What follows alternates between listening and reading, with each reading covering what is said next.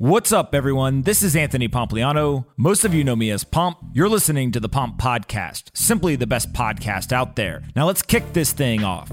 Will Clemente and Mitch Askew are from Blockware Solutions. They recently put out a brand new Bitcoin user adoption report. It's fantastic. And in this episode, we talk about the growth rate of Bitcoin, the historical technology adoption cycles, and much more. I really enjoyed this conversation with Will and Mitch, and I hope that you guys enjoy it as well. Before we get into this episode, though, I first want to talk about our sponsors. This episode is brought to you by BCB Group. With a dedicated focus on institutional payment services, BCB Group provides business banking, cryptocurrency, and foreign exchange market liquidity for many of the world's largest crypto-engaged financial institutions. BCB business accounts allow businesses to load fiat currency and cryptocurrencies for payments, operations, and trading purposes. BCB's clients can trade FX and cryptocurrencies quickly and at scale with market-leading value. BCB's Blink network is the European crypto industry's first instant settlements network and one of the first real-time payment networks of its kind to allow free real-time transactions across fiat and digital currencies. BCB's vision is to empower the global financial revolution through sustainable and innovative banking. You can find out more by visiting bcbgroup.com/pomp today. Again, if you want to learn more, go to bcbgroup.com/pomp today. This episode is brought to you by Unstoppable Domains. They recently launched an awesome feature to level up your Unstoppable Domains profile. It's called Badges. They translate wallet activity into achievements, so celebrating, reliving, and sharing your crypto story has never been easier. Before, these stories were buried in transaction logs that were hard to read, making them difficult to find and understand as well. But since Unstoppable Domain Badges are awarded based on your wallet activity, they're a super fun, easy way to build on-chain reputation just by doing what you do, like supporting NFT projects, collecting domains, or holding crypto.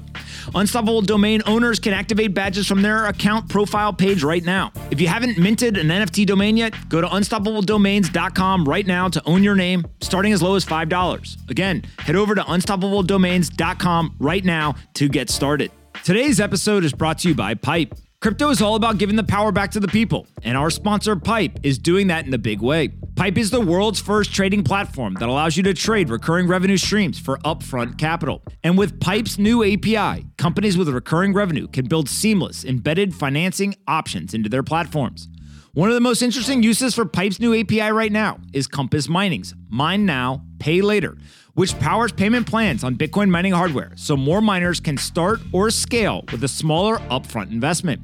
Whether you're looking for mining hardware or scaling any business with recurring revenue, check out Pipe to access growth capital with no loans, no dilution, no restrictive covenants or warrants, just growth on your terms. And right now, Pomp Podcast listeners can access tens of thousands of dollars, even millions, fee-free for 12 months.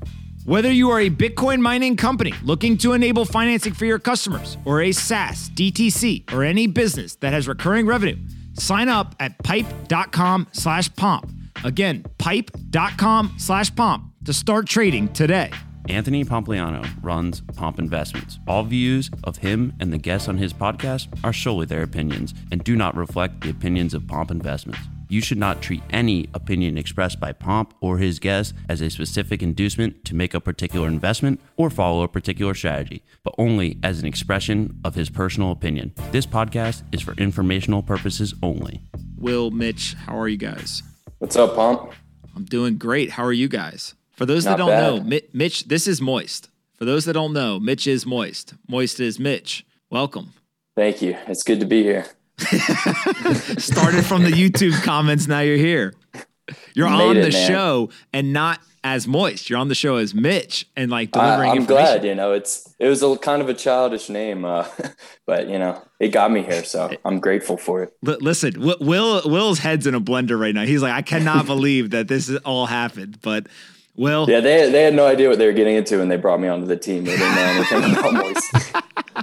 All right, I had no idea. Let's go through this report. I think the best way probably to do it is let's just go graphic by graphic, and then we can kind of talk about what each one of them is describing. The first one is this penetration of the target market, and it also has an overlay of time. So help everyone understand how you guys think about this. Sure. We can first start with just, what is a technological adoption curve? So with all technologies, they kind of move through these phases. In the graphic here, we have them labeled as innovators, early adopters, early majority, late majority, and laggards. And so each kind of subset has a different amount of conviction. And, you'd say some of the early innovators are perhaps much more forward thinking, more willing to take risk, et cetera. And that allows them to reap great reward as the technology moves into the later stages of the adoption curve. One thing to note amongst, this kind of takes place for all major technologies, this S curve of adoption.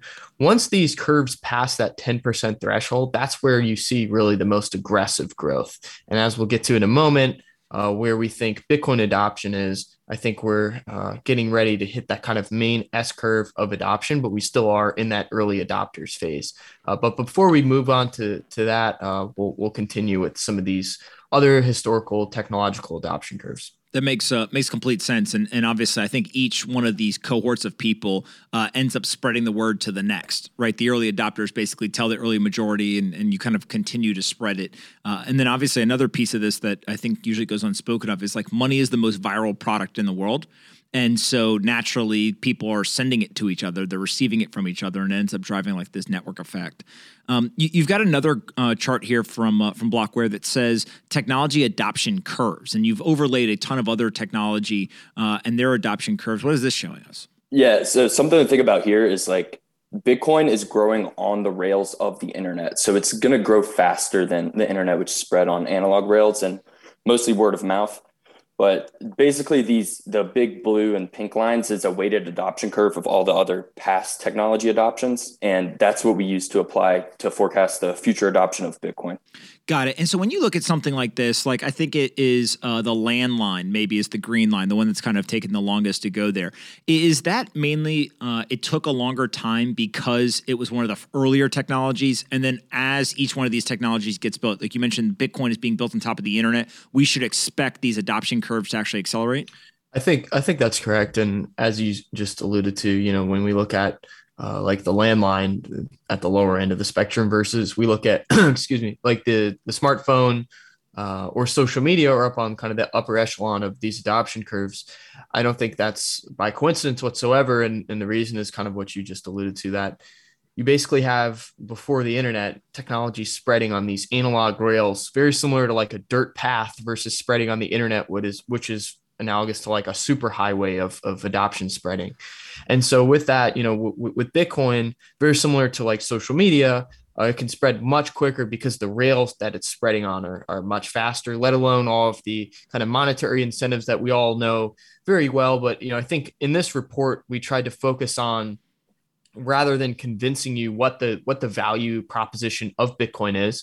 Obviously, there's several, including Bitcoin being the ultimate bearer asset, Bitcoin's scarcity, its decentralized nature, censorship resistance, all these different things that we talk about, the inevitability of, more debt expansion in the fiat system.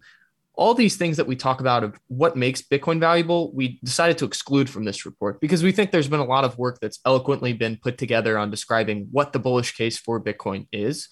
And so with that in mind, we really focus on this report of just the monetary network effects and adoption network effects that we believe Bitcoin has in context of why people are adopting it. So instead of looking at, I guess the way to frame it would be, why are people adopting Bitcoin?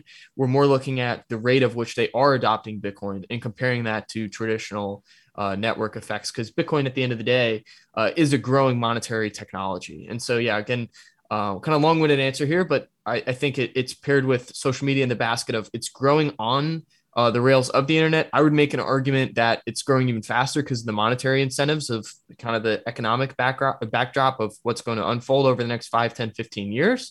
But even out of that context, just saying that it's growing on the rails of the internet means that it should be growing in that kind of upper, at least 10%, 10th percentile of all these other technological adoption curves that we see here. Makes complete sense. And then we've got the Bitcoin user data, specifically cumulative sum of new entities. What is this showing us? Sure, I could take this one. So for this report, we decided to go with on-chain data for a few reasons. one of which is just kind of our bread and butter, and one of the forms of analysis that we feel most comfortable with. The other one is we feel like this is the best way to get hard data on the user adoption. You could do things like look at, exchange user estimates. There's some public companies such as Coinbase who discloses their user data, but then we have other private companies that don't have to disclose their user data. And we felt that by looking at the number of unique wallets, that was the best way to have hard data on what the user adoption growth looks like. With that being said, though, this does likely underestimate the actual value by a fair amount. And the reason is because one wallet or one unique cluster of entities that we're looking at here in this graph could actually be a custodian or an exchange. Now, with that being said, though, we do want to just disclose that nuance. But with that being said, we do feel like the number of unique wallets at this time is still a very good proxy for the number of users and a good conservative estimate as to how many users are or have been on the network. So in this chart, we're looking at new entities. So new entities is solely telling you the cumulative sum of all the unique entities that have ever been on the network. And as you can see, that's just over 253 million users that have ever been on the network. And so the reason I'm emphasizing that word is because then when we get to the next chart, which is net entities growth, or entities net growth, I should say, this is instead looking at the number of entities that are on the network now. And so a bit of a distinguish between the two, because the former is looking at how many have ever been on the network. This metric is taking into account the entities that have left the network, and therefore is telling you how many are active, how many are on the network today. And according to on-chain data, we estimate that's about 30.8 million unique entities. And for our sake of the report, we're using this as our users metric. And again, that we feel like this is a good proxy for the number of users of the network, although it likely underestimates the value. And if you are including, exchange users or users of custodians, and in the future, our view on this being a good enough proxy for that user number, the real user number, will go down because we think over time less people will interact with the base chain. But we do feel like the validity of this as a proxy for the number of people that are using Bitcoin is still very strong. Yeah. I mean, look, it makes sense to me. And your point about more and more users will start to use the Lightning Network or other layer 2 side chains, et cetera, may change the base chain. But still, there's a very clear trend here that user adoption is increasing. And these measurements are probably the best that we have to identify that. You guys included a data point that I've never seen anyone go ahead and take a look at. It's that 0.36% of the global population are users of the Bitcoin monetary network today. Walk us through this one. Yeah, this is simply taking that cumulative sum of entities net growth and then dividing it by the global population, which is about 8 billion users. And I expected this to be higher. I expected, global adoption around 2 to 5%, somewhere in that range, but still being less than 1% is incredibly bullish when we already have, El Salvador as a nation state adopting Bitcoin, and we've got Michael Saylor putting in billions of dollars, and we're not even at 1% adoption yet. Yeah. And then we've got this like percent of global population, and you try to actually forecast using the old adoption cycles or the historic adoption cycles. When I see something like this, I mean, it is pretty crazy to think about if this is accurate, which I think you guys are saying, hey, look, there's a forecast here. Again, could be inaccurate. It's really hard to kind of assign these adoption curves. But if only 0.36% of the global population is actually on the Bitcoin network as a monetary network, there's a lot of people left to get on, right? How did you guys kind of come up with this chart here? Yeah, so with the past data, it wasn't until around 10% adoption that we had most of the data. So up until 10%, we're using the compounded annual growth rate of that cumulative sum of entities net growth. And then from there, we apply the past adoption curves. And like for the reasons we laid out before Bitcoin, we kind of expect to grow faster because of it's just growing on the rails of the internet, the speed of information, and there's the direct financial incentive to adopt. Like you can see the benefit of early adoption, like nominally. For example, if you were an early adopter of like the car or the internet, you might have some increase in your efficiency and that's going to help you out financially, but you don't see an actual number. Like I bought Bitcoin at X dollars and I have gained 100x in value just by being an early adopter. Like that mental framework of like, you can see how much you're benefiting financially is going to encourage more people to adopt it faster. Got it. And then the last graphic that we have here, Will, you tweet out and said, this is the ultimate bullish case for Bitcoin in one simple visual: exponentially growing user growth juxtaposed with Bitcoin's pre-programmed, increasingly deflationary monetary policy. And you've overlaid those two here. Describe it, like kind of how you think about these two things and their relationship to each other. Yeah, for sure. So again, this green line is, as Mitch just said, we use the CAGR up until that 10% threshold where we have the data for all the historical adoption curves. We then applied that historical data for the adoption curves that we have to Bitcoin's future projections of what we think we'll see the user growth at, and that's that green line. And then in the yellow, we have the supply issuance. And of course, that's pre-programmed and is already set in stone. So we do know exactly what the supply issuance will be for sure. And so when you plot these two and kind of juxtapose the two, you get this really beautiful graphic, in my opinion, which is kind of a visual for the ultimate bullish case for BTC. And as you can see, we have, an exponential amount of new users that will come in over the next several decades. And we still are in very early days. And as we believe, as we mentioned, we believe earlier in the segment, we think we've yet to hit that real S curve of adoption. And then you pair that with Bitcoin's supply issuance becoming increasingly deflationary, which means, if you combine the two over a long term, it kind of builds the perfect recipe for number co-op over the long term. And so with that being said, I think this is a very simple graphic for kind of illustrating the high level bullish case for a long-term Bitcoin investor. When you think about the inflection point of users there, are there specific things that you all are looking for that you think can drive it? Or is it just a matter of time and allowing a network effect to kind of do what network effects do and spread globally? I think number go up is the biggest factor there. I mean, that's personally what brought me into Bitcoin. Like late 2020, I saw it going up. I'm like, what is this? And I think a certain amount of people who find out about Bitcoin actually do the due diligence and figure out like the technicals and go beyond just the price chart. I think a lot of people just look at the price chart of Bitcoin. They don't dig in, and anybody who digs in, they become a full-fledged Bitcoiner. Like Michael Saylor says, there's no informed critiques. So I think it's sort of like, does the price going up lead adoption, or does adoption lead price? And I think it's price leads adoption, because even if nobody else was to adopt Bitcoin, due to the increasing scarcity of the halvings, like every 4 years, the marginal cost of production is going to double. And even if it's just you, me, and Will buying all the Bitcoin, it's going to force the price up, because I want all the Bitcoin. You guys want all the Bitcoin. So the price will go up, and then adoption is going to follow. Yeah, it is this thing where price ends up being the marketing department. You have a decentralized entity. How does price going down affect that? Does that push people out and kind of churn users, or what have you all seen there with the relationship between user growth and like the actual downward price, given that the asset's volatile?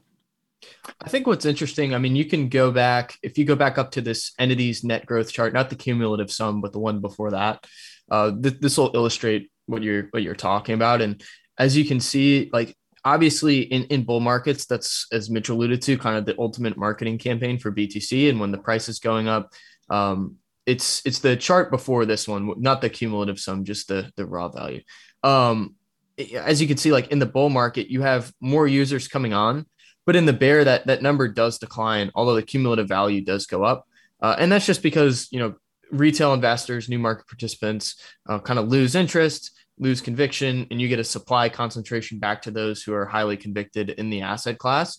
But, I think over the long term, the trend is clear that you have a growing number of new users, although, kind of based on Bitcoin's cyclicality, the rate of which that's increasing kind of fluctuates a bit.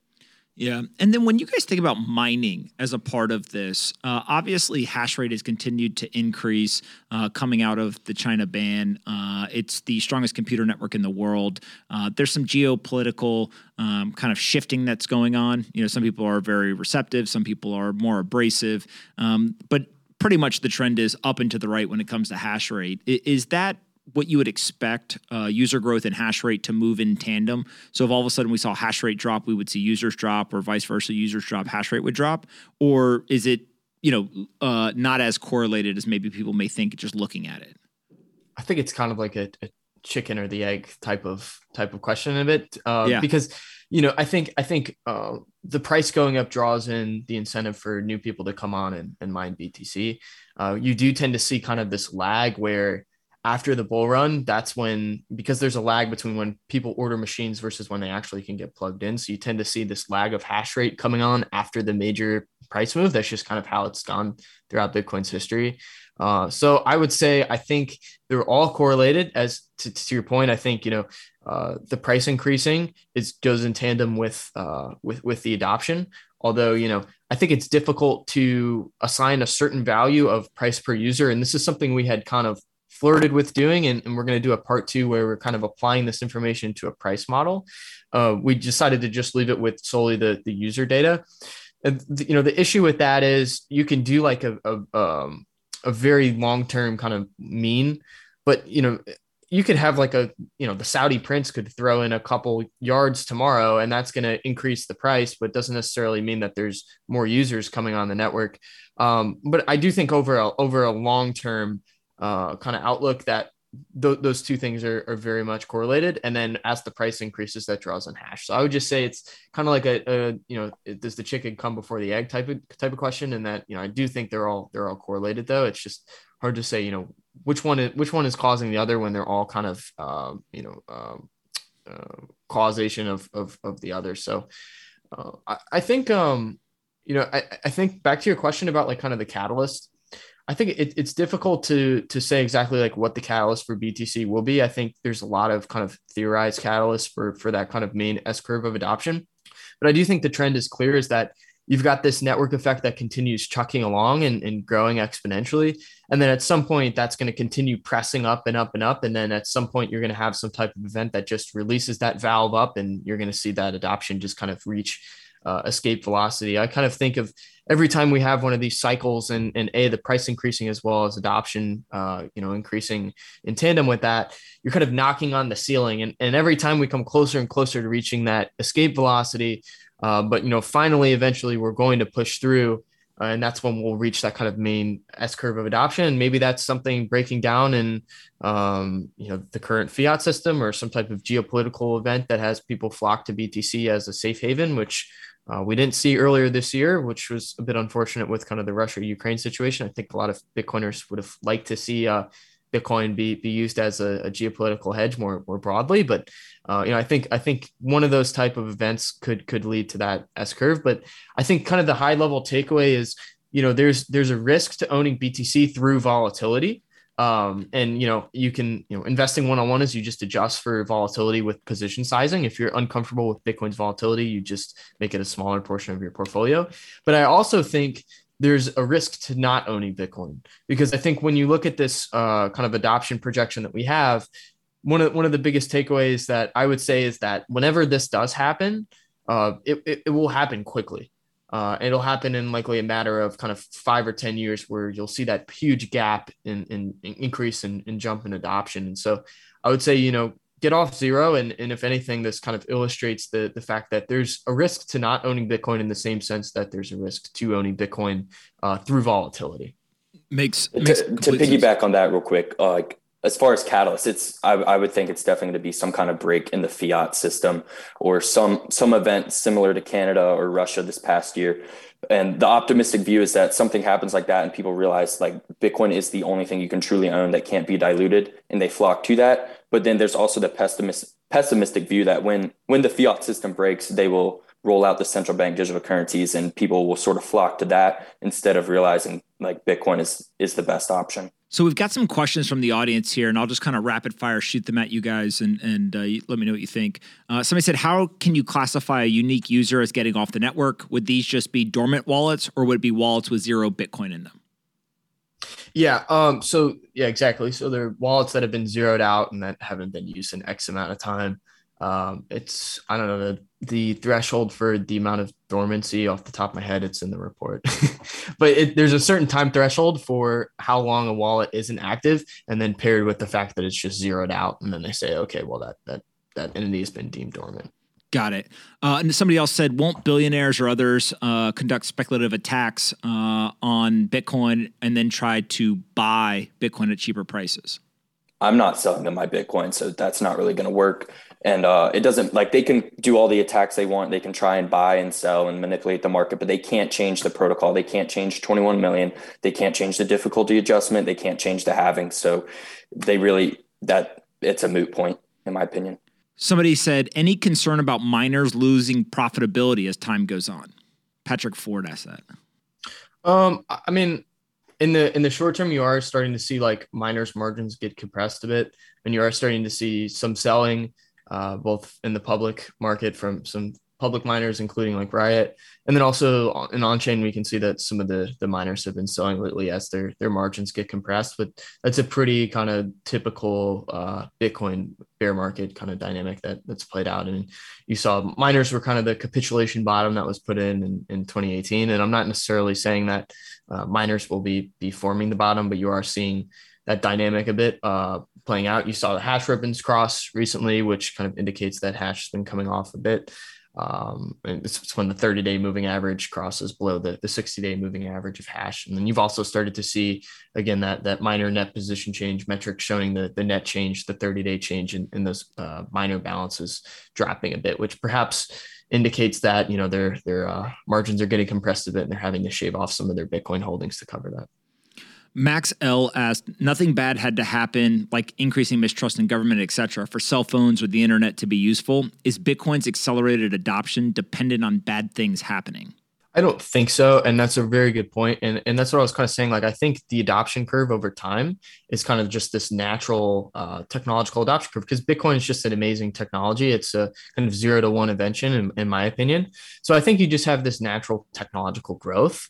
But at the same time, it's built for bad events to happen in that sense, in the framework that the question is said. So I would say I think you have this natural network effect that chucks along.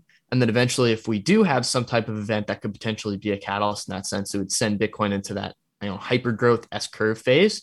But I do think regardless, Bitcoin just as a technology will continue chucking along its exponential growth regardless.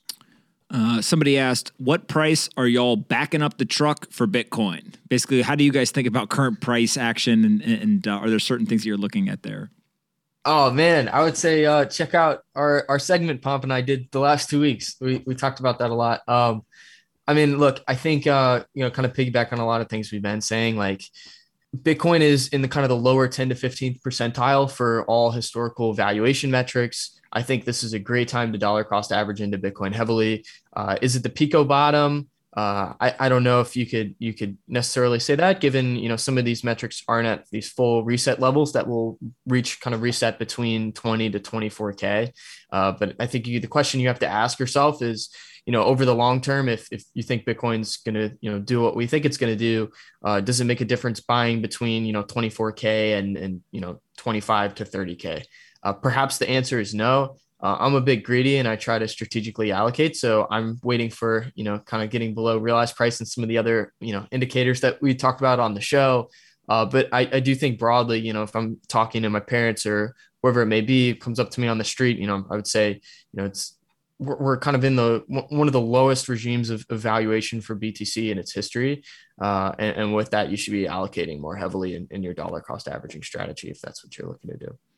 Makes sense. Somebody said inflation is just transitory, is the name on YouTube. Said, will Bitcoin depeg from the dollar and it will look for daily users? Basically, at some point, will we not price Bitcoin in dollars and people will just talk about it, in terms of Satoshis or Bitcoin? Or do you think there'll always be a dollar exchange price attached to it? As long as the dollar exists, there probably will be some kind of exchange, but I think more people are going to shift to pricing things in Satoshis. I know I already do. I know you already do, Pomp. Will, I'm assuming you do. I think as more people realize that Bitcoin is the ultimate asset, they're going to start viewing like charts like real estate and equities in Bitcoin. And perhaps there still will be an exchange rate to the dollar if the dollar's around, but most people will use Bitcoin as their measuring stick because it can't move. One Bitcoin's always one Bitcoin. And also, like, if you're not consciously looking at something and saying this is X value of sats, you're also kind of subconsciously doing it just by realizing there's like opportunity costs. So if you're saying, hey, maybe I'm going to hold back on buying this because I'd rather buy Bitcoin, although you're not necessarily saying like this is worth X number of Satoshis, subconsciously you're saying that you think Bitcoin is more valuable than that. Therefore, you're like kind of indirectly, pricing things in BTC. But I think as Mitch alluded to, as more people do that. It'll kind of become this organic thing that people price things in BTC. I think we're very far from not pricing things in dollars, including Bitcoin. But ultimately, as Bitcoiners say, one BTC is one BTC. Lisa Contreras says, quick question for Will or Mitch, non-technical question, but how do you continue to help those around you understand the importance of Bitcoin? Most of my peers and even my kids think I am crazy for talking about Bitcoin. I wish I had the answer to that question. I try really hard myself. I mean, the best you can do is just sort of like hammer them, I suppose. But like at some point you just got to back off because like people, they're going to go to it on their own if they're curious. Like I think at this point it's viewed as such a risky asset for some reason. And it takes a certain level of intellectual curiosity to dig in. Like in my opinion, it only takes 2-3 hours of research to fall down the rabbit hole. And once you do, like there's no going back. Like once you realize the technical aspects of Bitcoin, I think something that's a really good resource is Saifedean's The Fiat Standard, comparing the fiat system to as if it were like a shitcoin. I think that's a really good analogy. Just pointing at how broken the traditional fiat system is in my opinion, the best way to get people to see Bitcoin as the answer. I think that's right. I think, looking at what the problem is versus the solution. I think as Bitcoiners, oftentimes you come up to somebody at a party or whatever, and you're like, hey, look, Bitcoin is the greatest thing ever. It's scarce, it's decentralized, whatever. People are like, okay, that's awesome, but like, why do I need this, right? And so, like, I think it's more important to orange pill people to focus on the problem versus the solution, because they're not going to understand the problem that the solution is solving if you don't do that. I think at the end of the day, you can only do what you can do, right? And I think like some Bitcoiners feel this sense of like, they're like Noah trying to get people on Noah's Ark, but at the same time, it's like people are going to buy into BTC at the price that they deserve. And although you should help everybody around you, I think to some extent, like you can only do what you could do. You don't want to annoy everybody in your circle, right? I think you kind of gently shill to not overwhelm people. I think if you start just like, going overboard, just like talking their head off, they're gonna be like, okay, well, like this is like overwhelming, and I just dude, like leave me alone. I think you want to like gently kind of just talk through it a bit, explain the problem instead of the solution, and then kind of let them like come to the conclusion on their own as you kind of gently shill. So the last question comes from AWalk, says, any concerns on the centralization of miners to larger public entities or too much of hash being in the United States? Sure. I mean, I think that that's a valid long-term concern in terms of hash coming to the United States. I don't think in the same way that people were worried about China. I think the U.S. from like, although I don't agree with like all the ESG FUD, but I do think like the U.S. amongst other regions around the world are going to practice higher kind of integrity around energy usage and just regulation in general. And so I think you'll have much more transparency on that side. So I think that's a good thing.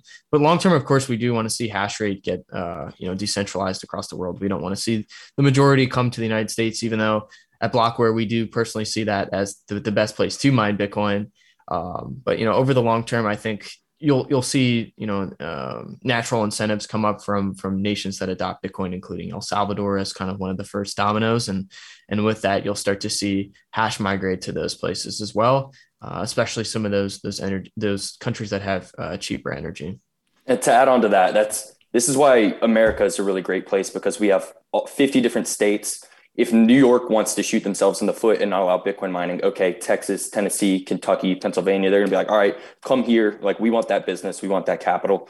So 50 different states that, like you saw it with legalized marijuana, like some people just say, or some states just say no to the federal government, and they do what they want to do. And I think that's a really great thing. As long as the states have sovereignty, I don't think we have to worry about over centralizing in the United States. But of course, like mine Bitcoin globally, that's the best option, of course. But United States is a great place just because of the political stability and the power. Yeah, it's crazy that we're living through this. It could be once in a millennium type situation. So I appreciate you two doing so much great work on this. The report looks awesome. I'm going to dig into it this afternoon. Where can we send people to follow you both on the internet and also to download the report so they can read it for themselves? Mitch, you want to go first? Yeah, you can follow me on Twitter at Mitchell Hodl, HODL, but also follow the Blockware team account at Blockware team. That's where the best Bitcoin one-liners come from.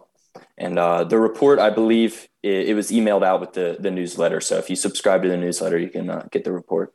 Well, yeah, sure. Thanks so much for having us on, Pomp. This was awesome and helping us kind of get a little PR boost after releasing it this morning. So, it was a pleasure talking to you as always. If anyone wants to see the report, I tweeted it out about an hour ago. You can also go to blockrunnintelligence.com and find the report there, whether you're subscribed to the newsletter or not. But of course, I'm going to say to subscribe. But if you don't feel like subscribing, you could still check out the newsletter through the website link. But I appreciate it. Everyone, please go subscribe. Go follow these two.